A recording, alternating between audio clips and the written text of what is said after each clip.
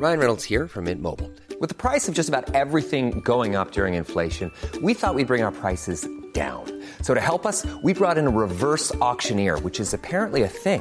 Mint Mobile Unlimited Premium Wireless. How to get 30, 30, bit to get 30, bit to get 20, 20, 20, bit to get 20, 20, bit to get 15, 15, 15, 15, just $15 a month? Sold! Give it a try at mintmobile.com/switch. $45 up front for 3 months plus taxes and fees. Promo rate for new customers for limited time. Unlimited more than 40 gigabytes per month. Slows full terms at mintmobile.com.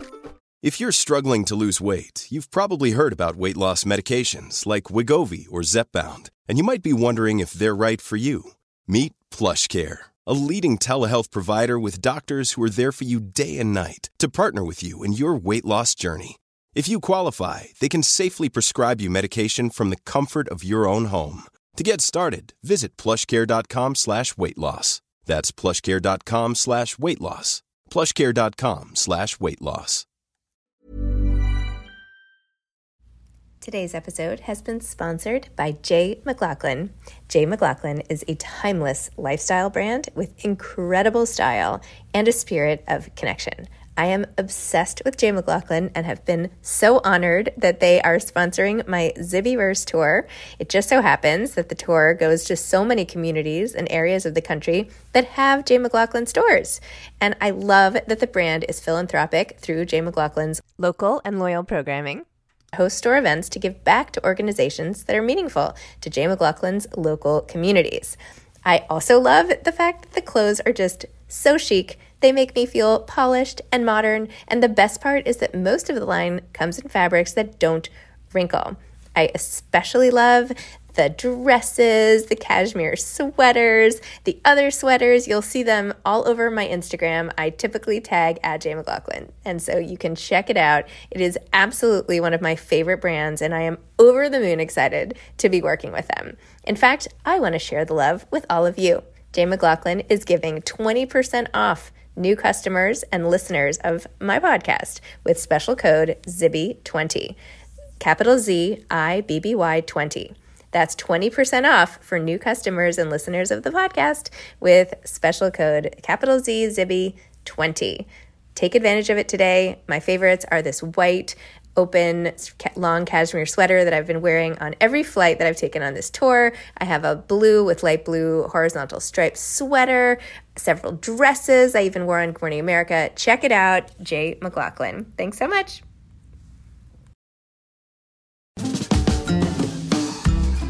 Hi, I'm Zibby Owens, the creator and host of the award-winning podcast that you're listening to right now. Thank you so much, called Moms Don't Have Time to Read Books. It is a daily podcast, 365 days a year, and each day we talk to an author about all of the things related to their career, their book, their life, and more in 30 minutes or less, because who has time? I am now an author myself, although I wasn't when I started this podcast, and you can get my new memoir, Bookends, a memoir of love, loss, and literature, wherever books are sold starting July 1st, and my children's book, Princess Charming. You can learn more about me at zibbyowens.com, but really you're here to learn more about the authors, and that is what we're going to do. Also, be sure to check out all the other podcasts in the Zcast Podcast Network. You can learn more at zcastnetwork.com and definitely check out those shows as well. Today is a special week for Zibby Books because we have announced our spring season of books launching in 2023 and are releasing one cover each day for this week of September 19th. At Zibby Books on Instagram. So check it out and follow along and see what our first books coming out starting in February 2023 are all about on Zibby Books. And while you're at it, check out the new Zibby Mag, zibbymag.com, which we launched last week and is the new literary lifestyle destination. Check it out. Nabil Ayers is the author of My Life in the Sunshine, Searching for My Father and Discovering My Family. He has written about race and music for the New York Times, NPR, Pitchfork, Rolling Stone, and GQ. His memoir was published on June 7th, 2022. He is the president of Beggars Group US, where he has run campaigns for The National, Big Thief, Grimes, Future Islands, and St. Vincent, as well as reissue campaigns including Pixies' album Doolittle, which was certified platinum in 2019. At the age of 25, Ayers and his business partner opened Seattle's Sonic Boom record store, which they sold to a longtime customer in 2016. As a drummer, Ayers has performed in several bands, including The Long Winters and Tommy Stinson. On his own record label, The Control Group / Valley of Search, Ayers has released music by Kate LeBon, Leaky Lee, The Killers, PJ Harvey, Patricia Brennan, and his uncle, the jazz musician Alan Brofman. He lives in Brooklyn with his wife. Welcome, Nabil. Thank you so much for coming on Moms Don't Have Time to Read Books to discuss my life in the sunshine, searching for my father and discovering my family. Thanks for having me. It's nice to be here. Oh, it's nice to have you here. You wrote this beautiful memoir, musical in its lyricism and in the way you wrote it, but also all the music influences in it. In the way you talk about your family was so interesting. Start out by explaining more about the book and also how this misperception that your mother was left when really that was not at all what happened. Right. The book starts the moment my mother meets my father when she was 20 years old and my father was, I think, 29. And he's a relatively famous jazz musician named Roy Ayers, and she was a kind of retired ballerina who was lost in New York, not sure what to do, and knew in her head that she wanted to be a young single mother. And the moment she met my father, she said, "This is the person I want to have my child with." And to be clear, she didn't say, "This is the person I want to be with," or "This is the person I want to marry." It was all about the child and her raising a child on her own. So they got together a few times, and she eventually asked him, "Will you be the father of my child? You don't have to be involved in our lives." And he said yes. And I've always known that story, and she's always known that story, obviously, and everyone kind of kept their end of the deal. So I had this really idyllic, amazing childhood where my father wasn't in the picture, but it never really felt like he was missing because there wasn't a divorce. He didn't leave us. Everything happened exactly the way it was planned. And I had an incredible uncle and really great male role models. And I think in a lot of ways, a better childhood than a lot of people with, traditional on paper, perfect 2-parent households. So that's kind of where it begins.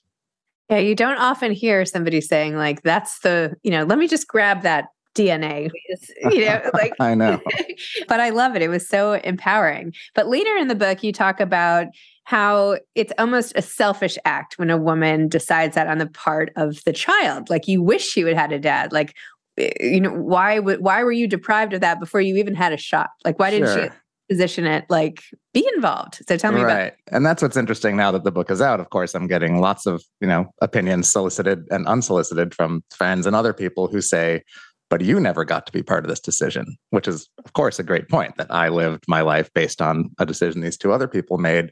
Right. And there were points at which, it wasn't until my 30s that I finally decided, I think it's time to try to meet my father.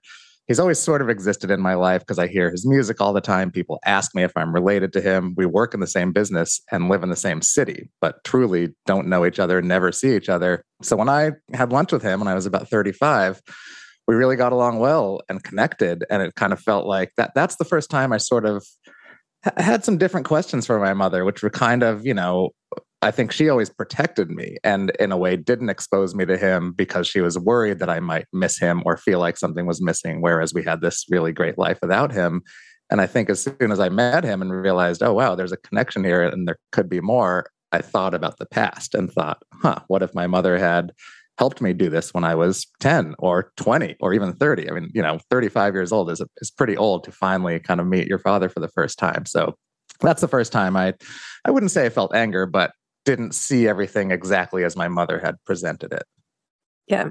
And you said also that it was so crazy for you to see somebody who looked so much like you. Oh, it was really wild to sit across from him at a table at a restaurant and just mannerisms and the way he laughed and certain motions and sounds. It was just like, this is so weird. We've never really met, but that's exactly what I would do.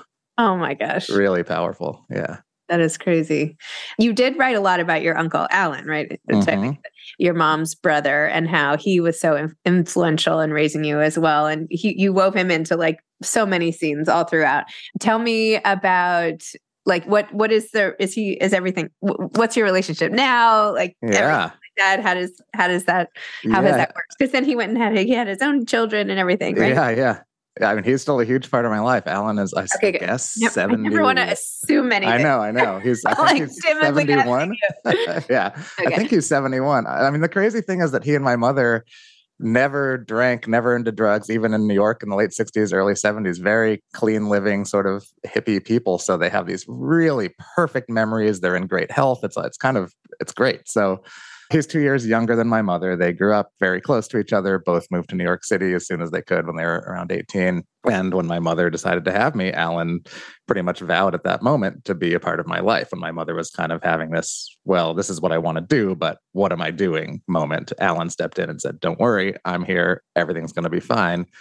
And he was always a huge part of my life. Even when we didn't live in the same city, I would spend summers with him in New York, or he would come visit us. And he was really my father figure. And what's interesting is, I've had a life in music. I played music, played drums in bands for decades. And now I run a record company. And that's all I've ever done is something to do with music. And the assumption has kind of always been that I got that from my father, who's a very talented, famous musician. But I'm sure I got some of his DNA, but I never got anything else from him. Whereas Alan and my mother both really nurtured that. And Alan bought me a drum set when I was 2 years old, and he would play music with me. And he took me to so many concerts and bought me records. And, the two of them were the people that really made sure that music was part of my daily life. So it's this nature versus nurture thing. Didn't Alan go to Berklee School of Music? Oh, he did, of course. Yeah. He also had that in his. Also an amazing musician. Yeah. Yeah, and we've also learned sort of later on that on my mother's side and Alan's side, there are tons of classical musicians and opera singers and way more people than we thought. So you were just doomed. You were just doomed. Right. It comes from everyone. Determined. Yeah. It was, what choice did you have, really? Yeah. Tell me about being part Jewish. I was sort of surprised to read about this. I am Jewish myself. Oh, you are? How you changed your name. Tell me that whole piece. And visiting your family was so funny. And I had a Grandpa Joe, by the way. Oh, wow. Visited your Grandpa Joe in Flatbush. Mm-hmm. Okay, let me just read this little passage. Let's see. You were talking about what it looked like in Flatbush. You said, they looked at my mother and me, but nobody smiled or said hello. The residents of Flatbush likely had no idea that by Jewish law, both my mother and I were Jewish. Instead, we walked the streets feeling judged and unwelcome. But when we arrived at Grandpa Joe's, we were home. He's such a schnorrer, Edith would say, describing a neighbor who always asks to borrow things. She was hawking me like a chinnick. Joe exclaimed about a former colleague who talked too much. The next winter, when my mother brought me to the doctor with a serious cold, the doctor asked me to describe my symptoms. I don't even know how to pronounce it. A hawk and a schnoz. I have a hawk and a schnoz, I said in a nasal voice, describing my sore throat and stuffy nose in my own made-up Yiddish-sounding terms. I'm glad you like that as a Jewish person and you aren't offended by it. I mean, should I be offended? No, not at all. I loved it. Yeah, it's my mother and Alan, my uncle, were raised by my grandparents who are Russian and Romanian Jewish in Long Island, and they were raised Jewish, and everyone's last name was Brafman, which comes from the Romanian Brafmanu, very Jewish name. And I was raised or born Nabil Brafman, and that was my name until I was done with high school. But I wasn't raised Jewish. I wasn't really raised in any religion. My uncle and my mother didn't convert, but sort of became, this is the word I like to use, Baha'is, the Baha'i faith in New York in the early 70s, which is a very open, accepting religion that's all about equality and peace and love. And it's pretty amazing. And my name comes from a Baha'i book. So they never abandoned their Jewish faith, but they definitely sort of took on something else. And so we went to a lot of Baha'i things when I was a kid, but Jewish culture was always a huge part of my childhood. I saw my grandparents a lot. I knew my great-grandparents, who you just read about. And that scene, I mean, we used to go visit them in Flatbush in Brooklyn. And what we haven't mentioned yet is that my father is Black and my mother is white. And my mother was definitely, even when I was 10 years old, a pretty young, cool hippie who wore, great dancer outfits. And so I was just remembering what it was like for us to walk down the street in this sort of conservative Jewish neighborhood, her in like really short shorts and a tank top, and me with an afro and probably a Kiss t-shirt. Like it was a crazy scene. And what those people didn't know is that we were going to visit my 80-year-old great-grandfather, Joe Chesler, to go, eat lox and gefilte fish and do the whole thing. And I had that very much felt like and still feels like part of me. And my wife is Jewish, and we had a Jewish wedding with a rabbi. And I don't necessarily consider myself Jewish because I don't go to temple or do anything, but it's a huge part of me. I would say a lot of people who are Jewish don't right. temple, and it's all about, a lot of it is about the sort of the identity and culture behind it, as you well know. But my mother, the funny thing is, my mother is now back to being Jewish, culturally Jewish, but her husband is a non-Jewish person from North Dakota who converted, which, as you know, is much more difficult to become a Jew that way than to be raised Jewish and simply fall into it. And I went to his bar mitzvah when he was 60 and watched him chant the Torah, and he does all the work. He's super devout. It's amazing. Oh my gosh. My husband converted when we got married, my second husband. Anyway, it was very sweet. Yeah. I'm like, oh yeah, I didn't really know that, but yeah, it's a good crash course. Yeah.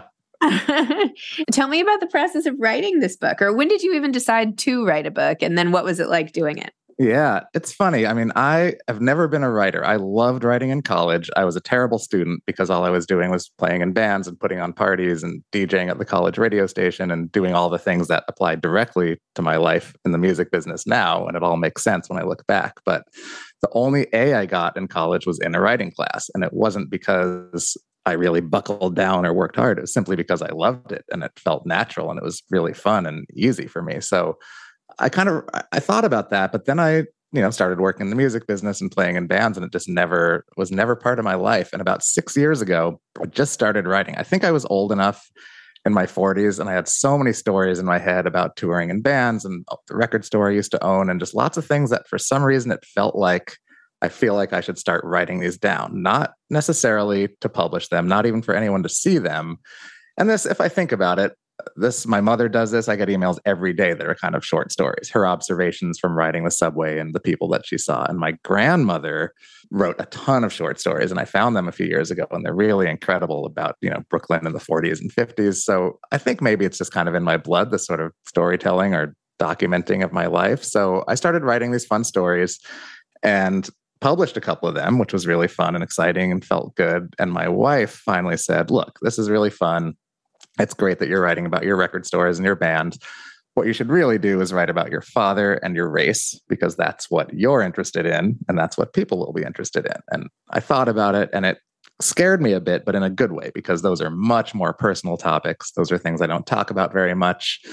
And in a weird way, I thought, oh, that's a great idea, because I'm already writing with no plan for anyone to see it. So I don't see why I can't tackle these more difficult subjects with no plan for anyone to see it. So I did, but I'd never known my father. So I remember being puzzled and sitting there in the Brooklyn Historical Society library, where I did a lot of writing at the time, and kind of saying, what do I write about? And I thought, well, I can just write about each of the times I met him when I was a kid and what that felt like. And there was one time when my uncle brought me to Electric Lady, a famous recording studio in New York, and we met him for a brief moment. Or another time when we ran into him on the street and my mother sort of introduced me to him. All these things that were in my head. So I started writing those as just kind of short stories, and then started writing about what it was like to hear my father's music at a bar or in a club, which happens all the time and used to happen all the time, or when someone asks me if I'm related to him, all these things. And eventually, it's very visual to me. This was all on a computer, of course, but I saw this long table and these little stacks of paper that started at age 0 and went till, very recently. So decades of stories. And I realized, that's interesting. If I just could figure out a way to connect these and kind of figure out a theme and a sort of binding element, which of course is music, I might be able to turn this into a book. And that's the first time that it occurred to me. I was never trying to write a book. And I think it would have been much harder to say, I'm going to write a book, chapter 1, and there's no part of me that was ready to do that. But I'd done so much of the hard work. There's still a lot to do, but emotionally sort of getting into the father stuff, which was the hardest part. I'd already sort of taken my brain and my heart there. So it felt like, well, now I'm in it. So I should just really try to do this. Wow. Interesting. If you're struggling to lose weight, you've probably heard about weight loss medications like Wegovy or Zepbound, and you might be wondering if they're right for you. Meet PlushCare, a leading telehealth provider with doctors who are there for you day and night to partner with you in your weight loss journey. If you qualify, they can safely prescribe you medication from the comfort of your own home. To get started, visit plushcare.com/weight-loss. That's plushcare.com/weight-loss. plushcare.com/weight-loss. Mom deserves better than a drugstore card. This Mother's Day, surprise her with a truly special personalized card from Moonpig. Add your favorite photos, a heartfelt message, and we'll even mail it for you the same day, all for just $5. From mom to grandma, we have something to celebrate every mom in your life. every mom deserves a Moonpig card. Get 50% off your first card at Moonpig.com. Moonpig.com. Imagine the softest sheets you've ever felt. Now imagine them getting even softer over time. That's what you'll feel with Boll & Branch's organic cotton sheets. In a recent customer survey, 96% replied that Boll & Branch sheets get softer with every wash. Start getting your best night's sleep in these sheets that get softer and softer for years to come. Try their sheets with a 30-night guarantee. Plus, get 15% off your first order at bollandbranch.com. Code BUTTERY. Exclusions apply. See site for details. And then when did you sell it and all that? Like, what happened then? I spent about a year and a half, probably closer to 2 years on my own getting it together and got it pretty far. There's a version of it that was done. Mm-hmm. And then it's funny because I don't know anyone in the publishing world, no agents, no authors. I'm just in a totally different business, but in such a similar, in New York, where I know lots of people who know lots of people. So I looked online and it said you have to have a book proposal. And so I said, okay, I'll write a book proposal. And I wrote one and I had a lot of fun doing it. And it actually helped me figure out the end of the book, which was great. And I just started emailing some friends and saying, hey, who knows a literary agent? Apparently that's what I need to get this to the next step. And a bunch of friends got back in touch and some people put me in touch with people. And this, took a few months, but I met with, I think 7 agents and had offers from most of them, which was shocking and amazing, and chose my favorite one, who I love and still work with. And it was a crazy thing because I work in the music business again, where, I used to play in bands and you want to get signed. And there's always some confident manager who would be like, I'm going to get you a record deal in 2 months. I'm just going to send this out and you're going to get signed. And so I've been there a million times. And so my agent said, look, we're in a great place. This proposal's great. Let me tweak it. I'm going to get it out to a really small group of people who I think will like it. And I think we'll do a deal by Thanksgiving. And this was in September of 2019. And so I thought, well, that's crazy, but sure, do your thing. And to make a long story short, sign the deal with Viking before Thanksgiving. Wow. And which agent did you pick? Who was your agent? It's Meg Thompson. Oh, great. Okay. Yeah. Oh my gosh. I hear more great things about her. Oh, she's amazing. Yeah. Yeah. Amazing. That's awesome. And then it was another, about a year and a half of working with my editor, Meg Leader, who I loved, and which was such a better process than I could have even imagined, where, of course, there were times when I got frustrated because she was, I'm sure, working on other books or taking a long time to work on my book. But then when she would bring a draft back to me, just the notes and the edits and the thoughts were so incredibly helpful and spot on. And there was never a moment that I feared, which was always going to be like, oh, she doesn't know what she's talking about. What is this? You hear about things like that. It never even came close to happening. It was really just a great match. And she totally understood it and helped make it so much better. Oh my gosh. Would you ever do it again now that you know what it's like? Yeah. Are you doing it again? I'm not doing it again yet. I mean, this weekend, I finally had time to kind of sit and do some writing. But it's a funny thing. And I'm sure you've experienced this and lots of people have. I mean, the way that the first book came was so natural. Mm-hmm. And I wasn't trying and I had all the time in the world and there were no expectations. Nobody asked me to write a book. And then it kind of happened. And now I definitely have this like, well, what's next? What are you doing? And people are asking me. And so it is a different kind of pressure, but I'm just trying to do the same thing I did before, which is just think about what's interesting to me and write about it and see where it goes. Well, you know your process. So right. There's no straight line to getting this output, Yeah. World land, for people who aren't as familiar with your dad or you, and maybe music is not the center of their world or whatever, can you give more like insight so that maybe when they hear a song or, what you're working on now in the music world, and just give a little more background there? Yeah. And my dad is named Roy Ayers. He is 81 right now, which is crazy, but he's been playing music for a long time. He's known as a jazz musician, but also sort of seminal in the kind of jazz funk scene where it kind of merged in the 70s. He is super heavily sampled. I think perhaps the most sampled artist of all time. And so really had this big resurgence in the 90s and 2000s when hip hop started doing that. And his most famous song is called Everybody Loves the Sunshine, which even if you don't know it by name, you've probably heard. I mean, I think it was in 5 different commercials last year alone. It's an Apple commercial and a Coors commercial. It's really crazy how much this song from 1976 just lives on. So, and he has tons of albums and he's touring Europe right now as we speak. Very active, can't do anything but play music. And we still don't know each other, but I like him and I love his music. And as far as me, I mean, I've played music all my life. My uncle started, playing music with me. He's a saxophone player. I would play drums. He would play saxophone. We have amazing audio recordings of that when I was 3 or 4 and when he would have been like in his early 20s, and it's me being really bossy. And you can hear my mother in the background introducing us. And I was exposed to a lot of jazz and kind of funk as a kid. I love how you were carrying around your sticks. Oh yeah. I really wanted people to know I was a drummer. That was important. It was like carrying around like a sign, walking around drumsticks. Yeah. There's lots of pictures. And then I saw Kiss when I discovered Kiss when I was 5, and my mother took me to see them at Madison Square Garden when I was 7, which was truly a life-changing moment. And from then on, it was just like, I just want to be a rock drummer and that's it. And we moved a lot, lived in New York and Amherst, Massachusetts and Salt Lake City. But all I was trying to do was play in bands, and moved to Seattle to go to college in 1989, which was just an incredible time. That's right when Nirvana and Soundgarden and grunge and all that stuff started to happen. And it was coincidence that I was there, but was really there at the right time. So I was around for a lot of that, got to see some incredible shows, and started playing in bands and toured through the 90s and 2000s, and also opened a record store with my friend, and always kind of had my feet in both sides. I was always interested in the business. Even as a kid, I was, my band would record a demo tape and then I would try to sell it at school the next day. Like there's always a part of it that I understood and appreciated. So it wasn't weird for me to eventually stop touring in a band and start working for a record company. So now I'm the president of Beggars Group, which is, I think, the biggest independent label group. We work with Radiohead and The National and Grimes and Adele and tons of great artists. And it's a wonderful job. Wow. What a great story. I mean, which is why it's a great book. Thank you.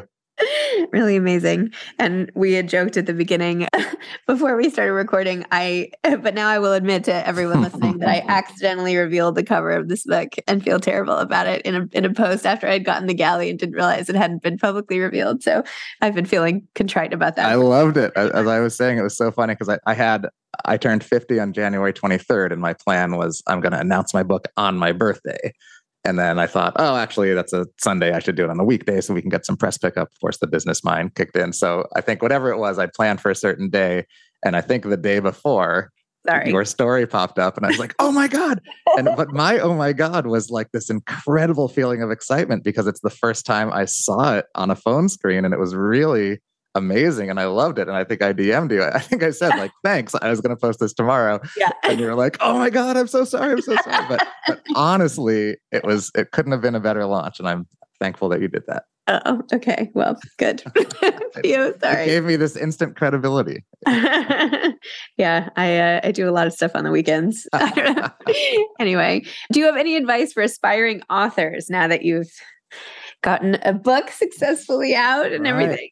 I mean, I think I was so lucky, and I really realized this, that I've never been a writer or an author for a living. So I've always been able to take my own time, write about what I want to write about, not worry about getting paid for it, which are all, it's an incredible luxury because I have a job and writing is sort of my whatever hobby or side hustle or whatever you want to call it. So I know everyone's not that fortunate, but I do think that's a way to think about it, is if you have another job or you do something else, which a lot of people do, and you want to write, the thing to do, what worked for me, what we just talked about, was really just writing with no intention of anyone seeing it ever. Just write for yourself. And it really, for me, took away this incredible layer of fear and insecurity and all the things that we all feel when we're writing about ourselves or about our feelings or our thoughts and all that stuff. And so it just allowed me to really write about anything and say anything. And then eventually, as I kind of honed it into this book or into shorter pieces or whatever, I just took out the things I was uncomfortable with, or sometimes left in those things because actually I was like, wow, I'm glad I said this because actually maybe I can say this.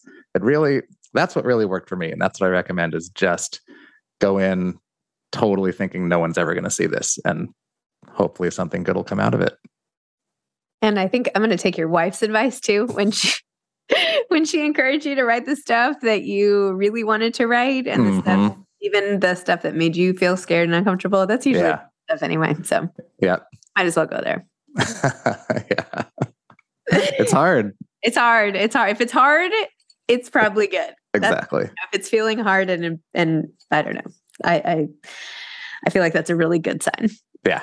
For the reader, at least. Anyway, Nabil, thank you so much. Thanks for coming on Moms Don't Have Time to Read Books. Thank you. Shine, fabulous book. As you know, I really, really enjoyed it. And you're a great writer and have a wonderful story. So thanks so much, Zibby. I appreciate you having me on, and hopefully I'll see you soon in New York. Yes, that'd be great. All right. Bye. Thanks. Bye.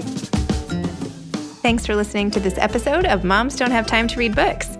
Don't forget to follow me on Instagram at Zibby Owens and at Moms Don't Have Time to Read Books. Also sign up for my newsletter at zibbyowens.com and sign up for my virtual book club and meet lots of authors on Zoom every other week. Thanks so much to Steve and Ryan at Texture Sound for the sound editing. And thank you to Morning Moon Productions for providing this fantastic intro and outro music.